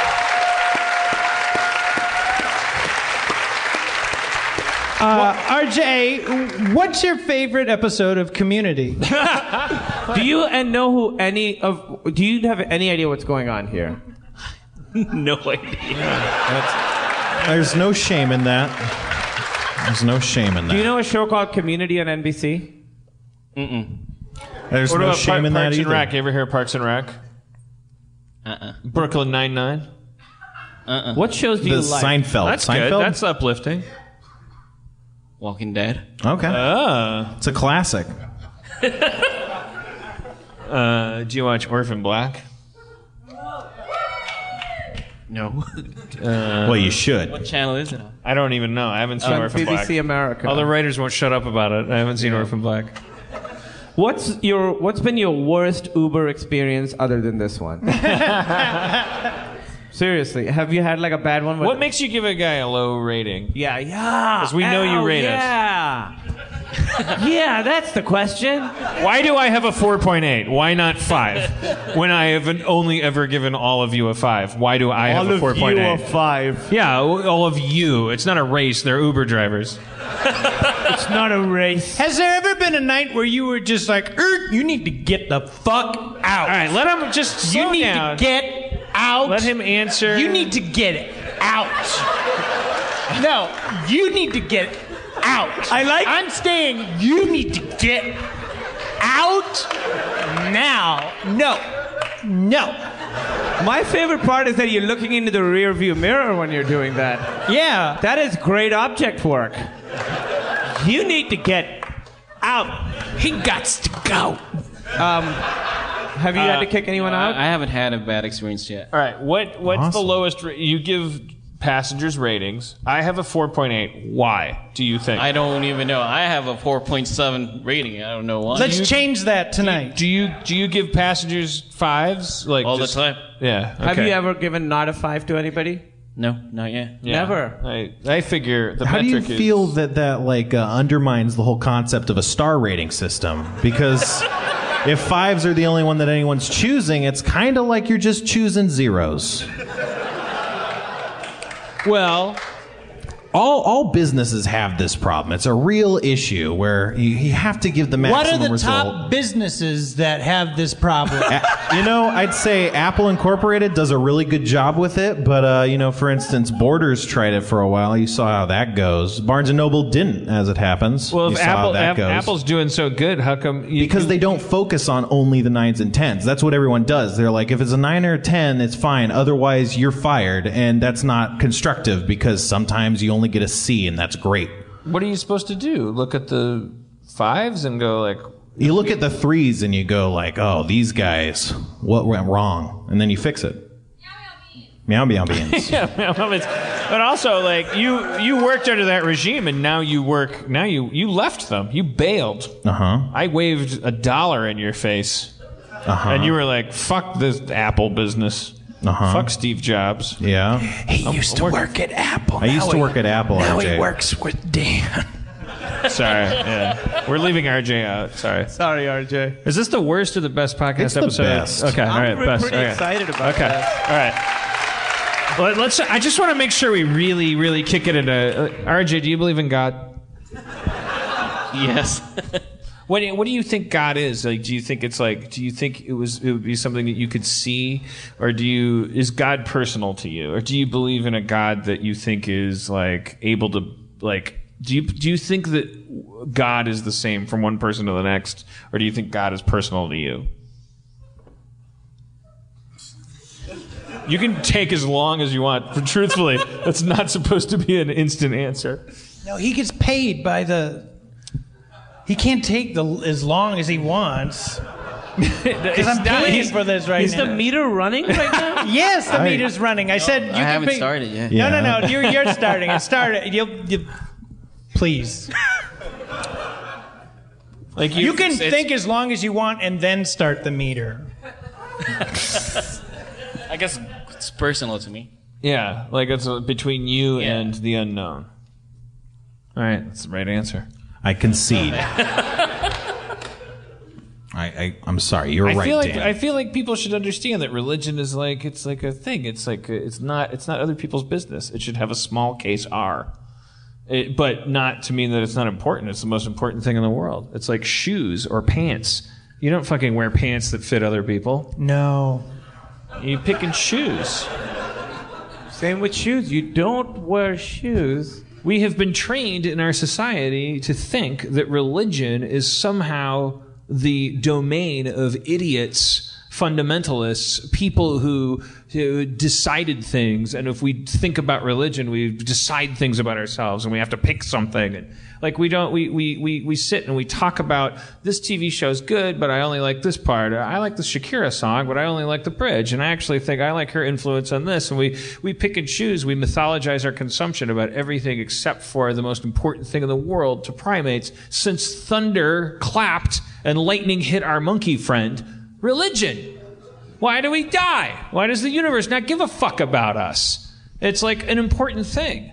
And we let it sit. And we go like, well, my parents were Lutheran, so I guess I don't give a fuck about that. It's religion. It's like one man's business between you and the unknown. God damn it, I'm great.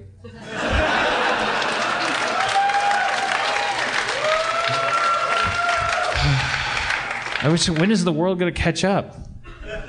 I think. Look at all these people here. No, they're all right. They're good people. Yeah. I just want to make this a good podcast. I'm going to go beyond that. That was an easy shot. Has anyone in the room ever stolen anything? Oh, RJ has. Yes. Okay, let's start with RJ. Are you willing to talk about it? What you stole something? What did you steal? You don't have to talk. You're about not going to get caught. How many RJs could there be running Uber in Los Feliz? I used to steal money from my parents. Oh, okay. That's fine. I did that too. Yeah, stole money from. No one's going parents, to press yeah. charges. Just like out of their purses and wallets and stuff? No, he like mugged them. Yeah. To get what? They were What- like, son? What did you need so bad? I remember needing like He wanted to baseball s- stickers and like just the most random shit. Like, what did you need so bad that you would go into your parents' room and like? I was just mad at them, so I try to get back at them by stealing money. Well, you did. What did you buy with it? Cigarettes or what? Food. Food? Revenge is what he bought. No, the revenge was free. Who stole something that they think is genuinely like, Yeah, what I like is that this dude's raising his hand and the guy next to him is pointing at him Yeah. like, this is the real He's like, believe me, I've heard about this. Yeah, he stole it from me. I know, it was great. Will you come up and tell us about the thing you stole? You didn't steal it from this gentleman, right? No. Okay. I stole a baby. It's from someone here? Yes. Oh, shit. Okay. It's the guy next to him. He's like, he You can do it stole right my now. life force. So I'm a huge community fan. And I was lucky enough to find myself with unsupervised access to what? Yeah, to the set one day, and so to take advantage of that, or to show my thanks for that, I took a community pendant off the wall. Oh. Damn. And at some point further on at Channel 101, I had you sign it and got it okayed with you that I had taken it. It's and like you a wouldn't take poster legal on the action. wall, or It was a pendant. What's a pendant? It's like the triangle flag kind of thing. A class pennant. pennant. Excuse me. Oh, a not pennant. Sorry, excuse me. Oh, okay. Pennant, All right. Yeah. And it has the old community logo with the flag draped without wind. That's cool. Yeah. Pretty sure a prop guy was fired for losing it. No, I would say I 2 years ago I would be like, you did what to my sacred temple? But then I found out every season Sony just fucking shovels that shit into an incinerator. They're like, we gotta make room for the good wife for Shark Tank or whatever. Like, they're like, it's gonna cost $8 to store this. We don't know. Let's get rid of these frog sombreros and shit that I would have fucking taken everything. What? That's British shoe from the British shoe episode. Like, no, we burnt that. That was worth more as ash. We powered a train filled with Whitney Houston's greatest hits. After her death, we needed to get those to the record store really quickly. So we set fire to your set in the furnace on the Sony train. Chugga, chugga, chugga, chugga, chugga. It's everything you did, everything you dedicated your life to, it's more valuable as steam. So good job getting that pendant out of there. I'm just glad I stole the Troy and Abed dolls from the Christmas episode. I fucking absconded with those. The other ones are melting in a fucking sidewalk somewhere. Sony train somewhere. Yeah. Anybody else stole something big, crazy? Stole something weird. There's a hand way in back. Why don't we reward the person? Is it an intense thing? Yeah, come on up. Can you do you want to come? We'll fill the time of you coming down here and talk about our new sponsor, Squarespace. Hey, do you have a website? No. What shape of spaces do you like? Why don't you make your own website? What the fuck is that shit? Fuck circle How space. much money are people making out of Squarespace? What are they offering? $500? What? Just come on. I'll rate you. If you have a podcast and Squarespace comes to you, I will double their offer. Oh. I have a podcast. If you don't mention Squarespace, I will double their offer. And you advertise with them, right? I advertise Squarespace. You just doubled your money. Done. What do they give you? $70? You just made $140. They'll talk about it. Yeah, we'll talk. Round space. I'm going to make up a new product. I'm on board for it. You could just get the mic out of the... Yeah, there you go. Okay, first let me justify it by saying I was a lot younger and I was homeless. But I used to Aladdin. go... like about 19, 18. And we're all agreeing in advance to reward your candor because we asked you to tell us about something you stole. We're not asking you to tell us about something you're proud of. Like, so if this is shameful, we love it all the more. I used to go to bars with a fake ID and I'd steal women's purses and then take them to the bathroom and take their wallets out and take their money. That's a pretty real one. That's real.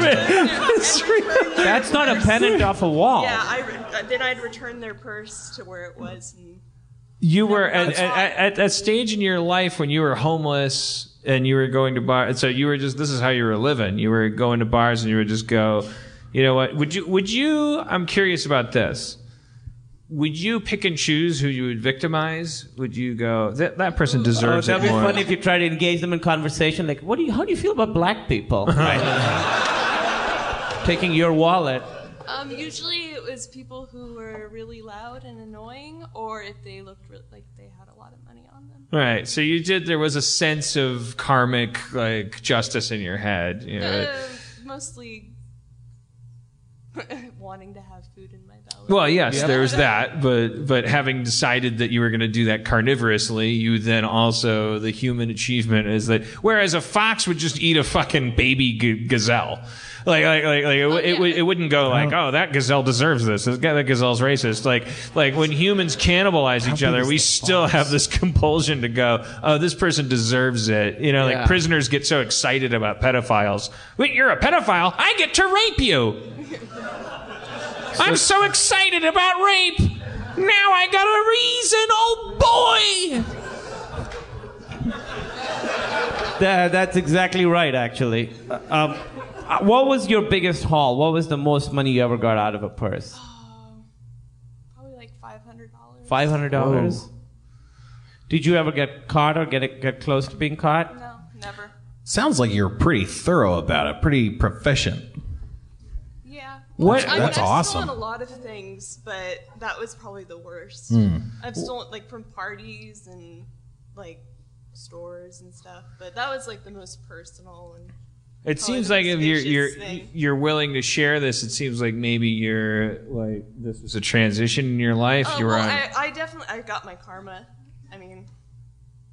Oh, what happened? For the podcast listeners, she's rolled down the aisle in a wheelchair. She's sharing this. I didn't think to share this. What? I got sick as I got older, and now I use a wheelchair. What do you mean you got sick?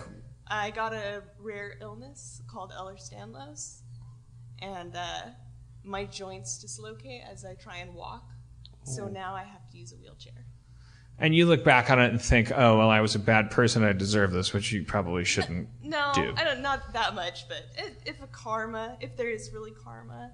I mean, that's Maybe. nice of you to take that responsibility to do that. I think that there's probably people in the room who don't end up suffering misfortune, who probably did a lot of shitty stuff to Much other worse people. things. I mean, I don't know if it's helpful for you to like think that like random stuff can happen to you. Yeah, it doesn't have to do with whether or not you're a good or a bad person. It's like that might I don't know, be helpful to you. But I mean, it's like I have like a million questions for you. Like why were you homeless? Like what was there?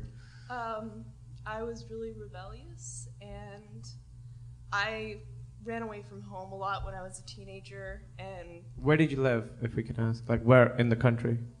California. California. And my parents just got sick of it, and they were showing me tough love, and they weren't letting me come back. Right. How old were you at that point? Like 18, 19. Yeah. I remember my brother, like, tangled with drugs and stuff. He was just smoking weed and stuff, and my parents were like, you need help. But, like, sometimes, parents are trying to, like, they don't know how to be parents, and they're like, you're a fuck up kid. Like, I'm being a bad parent, so now you gotta. Have you reconnected with them? Oh yeah, I live with them now. Okay. Oh yeah, your parents live in California. What is this condition? I've never heard of it. It's a connective tissue disorder. It's hereditary. So like my collagen, instead of it being like rubber bands, it's kind of like loose noodles. So like all my tendons and like my everywhere that it's not as stretchy. No, it's overly stretchy. Yeah, it's just it's just like it's wobbly. It's like wibbly wobbly. It's just gone. Like there's stuff in your body that keeps you, like if you were to go, it's over there, and you pointed too hard, your arm could like fly out of your socket. And like if I lift like a carton of milk, my wrist will dislocate. And you find out about this at what age? I was like 27, but I got like 5 or 6 different wrong diagnoses. I've been trying for 7 years to get a diagnosis for it. So. And when did you land on this diagnosis? How recently? It was 2 years ago. 2 years. It's really it's not that rare, but people don't get diagnosed properly. So there's a lot of people who actually have. Because what's happening at first when people go to the doctor? Not to inspire people listening to the podcast to go, oh my God, I have this, which is what I would do. Yeah. Well, first it was just joint pain and like dislocations. And then, like, a bunch of other stuff started happening. And how quickly was that? It started when I was about 21, and I'm 29 now, so. Well, I think a lot of us are walking around with a lot of shitty stuff we did. I don't know, not to beat a dead horse, but I definitely don't think that you should think that it had anything to do with anything that you've done. I don't think it's direct karma for what I did, but. Yeah.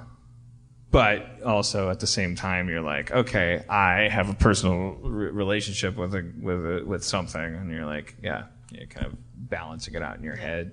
What's your name? Can we ask? That's all right. My friends listen. Yeah, okay, that's fine. Yeah, they're gonna be like, it's someone else who has this disease that used to go to bars. I think that might be Steve. I should have figured that out already since since the's not really anybody else that my friends would know that have this. But yeah, my name's Krista. Oh, okay. Well, thank you, Krista, for sharing. We really appreciate that. This is what I wanted. I wanted you. You helped me. You made my podcast amazing. That's all I care about. That's all I care about. I suck your humanity out of your bodies. That's all I care about. It's a good podcast now. I think this is how you get less than a 5-star rating. I'm sorry. Thank you, Krista. That was really touching. Yeah. I hope the sound mixing works. Dustin, are you going to make sure that does that sound good? I think I was sitting there with his How headphones. would you know you had headphones on during the whole thing? I really like that. I don't know. I like that. Yeah. I like that a lot. My joke? No, not your joke. I don't like anything about you. Whoa. Is it weird for you guys to see yourself on screen and talk about the period where you guys weren't talking? No, not for me, because I feel vindicated. Like, the story is about, like, some thing called the Sarah Silverman Show. Like, what, 6 episodes? I regret asking that question. Like, obviously, come on. You measure a man by his... How many documentaries are made after him? So Hitler's the greatest man of all time. Yeah. And the Beatles. No, when Schraub and when Sarah fired me, it was probably like at that point, not probably, it was the worst, it was like my worst nightmare scenario. I remember being so angry, and I knew I had nowhere to put the anger. I would tell people, like the people that I dated, in whom I would confide, I would be like, I'm telling you this thing that is making me very upset, and I know that I don't have any right. I can't tell anyone about this. I can't tell anyone how angry I am about this, because I will sound like the most petty piece of shit in the world. And I can't admit to myself that I wish Rob Schraub less luck than he deserves. I can't tell him. I can't express the fact that I wish that the Sarah Silverman program would fail without me. I have these petty Gollum-like thoughts about my precious, and I can't express them. And then that makes it worse and worse, and it festers and all that stuff. And so it was a year of, because I couldn't express those things because I knew they were unhealthy. Like, Rob and I didn't talk to each other for like a year at all. And then this guy Mike Ash died, comedy, Channel 101. Mike Ash, he was an old timer who did a bunch of Channel 101 stuff, and he died, and it was at his memorial service. Rob and I started to talk again, and it was I don't know, whatever. I'm over it. When I watch that stuff, I'm like, oh, that's cute. Obviously, I'm insane. So RJ, there was this movie that was playing earlier. Yeah. It was about these guys, and it was a lot of fun. Can you talk to your friends and ask them why 4.8? I mean, because wait, Rob was going to say something. Boy. No? Okay. No. No, not you. Oh. Me? Yeah, you were going to say something. Yes.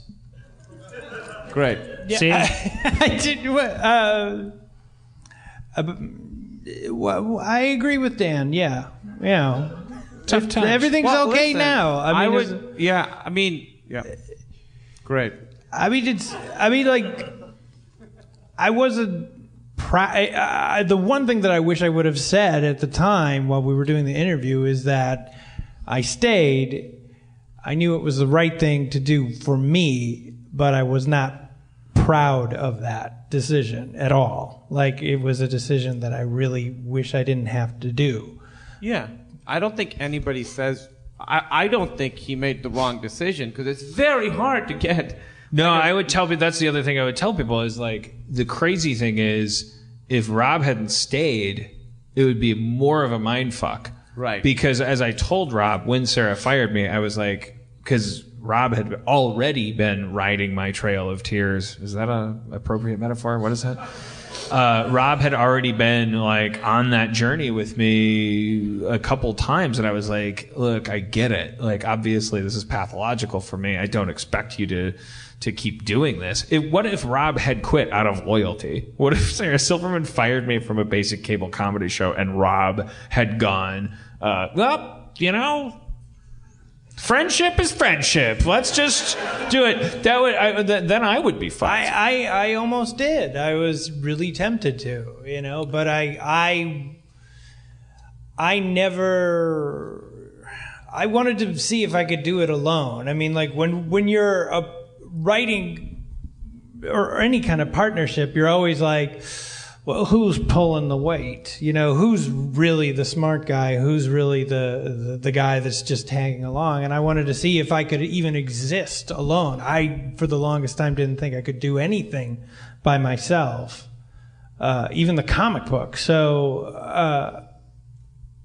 I said, this is really a difficult decision, but I really think I need to do this.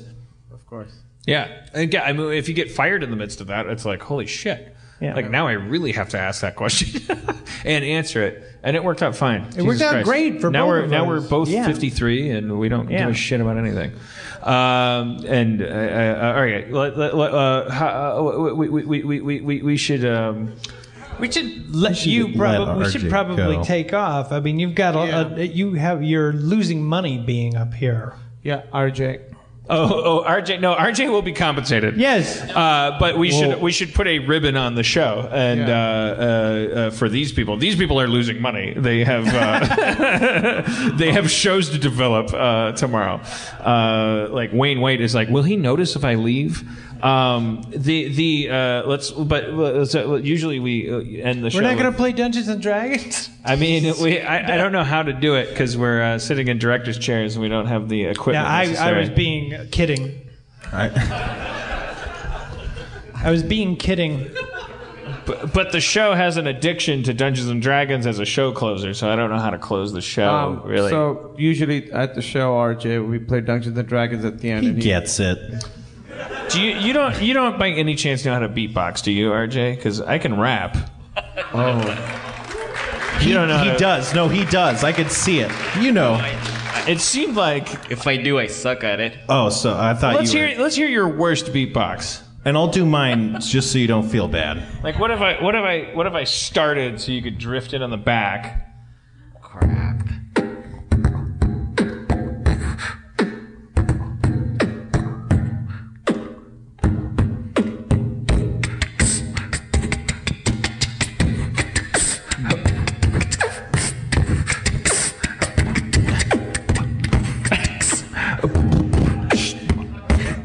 No, keep going. You stopped. Oh.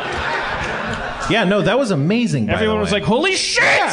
Holy shit! I told this you is could happening." do it. Amazing. All right, now we fucked that up. That was great beatboxing. Because then, if I could have just rhymed milk with silk, we could have been out of would here. have been done. So Spencer, why don't you beatbox and then you rhyme milk with silk? Oh, I can't beatbox. I was lying. Rob, can you beatbox? No. All right, who's got the best beatbox here? Elizabeth. Oh yeah. Elizabeth, you can beatbox? She doesn't look like she wants to. Do you not want to? Get up. You don't have to. Do it. You can? Do it. Oh, come on. You don't have to, but yeah, go ahead. All right, yeah. Use the Q&A mic. Let's audition you. Let's see how this goes. I'm so nervous. Yeah. So give me a pretty slow tempo. I'm a bad improviser. And All right, I'm going to do a beatbox cover. What? Uh-oh. Yo. At the Vista, Los Angeles, population 2 or 3, can't handle this. I got my motherfuckers to the east and west. Saw a documentary about me, it was the best. Got a narcissistic tendency. I'm gonna fuck your mama so hard, we'll wait and see. I'm gonna fuck her in the lobby with a piece of popcorn and a high C. It's fruit juice. Fruit juice with a straw and a box. Fuck your mama so hard, fucked her panties and her socks. Pulled her panties down to her ankles, said, yo, you canker sauce. In your mouth, gonna fuck you in the north, fuck you in the south. Yo, Los Angeles, yo, can't handle this. 4 years ago, fuck your mama so hard, don't know what to do. Yo, fuck you. Whoa, yo, I'm so excited about her beatboxing, I don't want to stop. Thank you guys. Everyone. Thanks for coming to that movie. RJ, holy shit. RJ, Rob, Spencer, Krista, for her communion with the audience. I hope you forgive yourself and do well. Everybody who was involved with the documentary, I don't know. God damn it. What a great, wonderful way to spend the premiere in LA. Thank you so much for everybody that helped. Starburn Studios, Future You, and Kumail, and fuck off. Spencer, Rob. And Dan Harmon, everyone. Yeah. If I forgot you, whatever. We'll see you in Toronto, and I'll see you when you get back. Feral Audio. I can't believe how cold it is. It's so cold in here. Don't you think you should turn your phone and look at me now? Now you think so. I think it's so rude. As a branch of the United States government,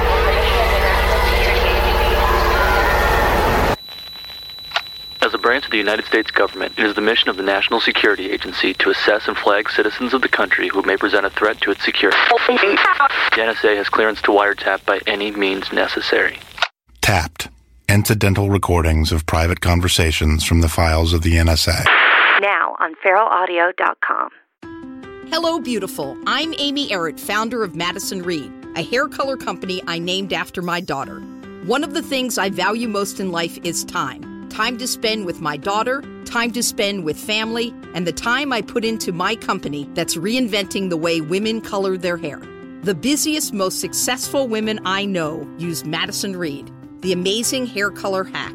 In under an hour and for less than $25, Madison Reed delivers gorgeous, shiny, multi-dimensional, healthy-looking hair with an ammonia-free formula. You'll look like you just came from a salon, but the reality is you have more me time to do what you love. Things get busy. Let us take care of you and your hair. Find your perfect shade at madison-reed.com and get 10% off plus free shipping on your first color kit. Use code NEW. That's code NEW. Try it. Love it. That's the beauty of Madison Reed.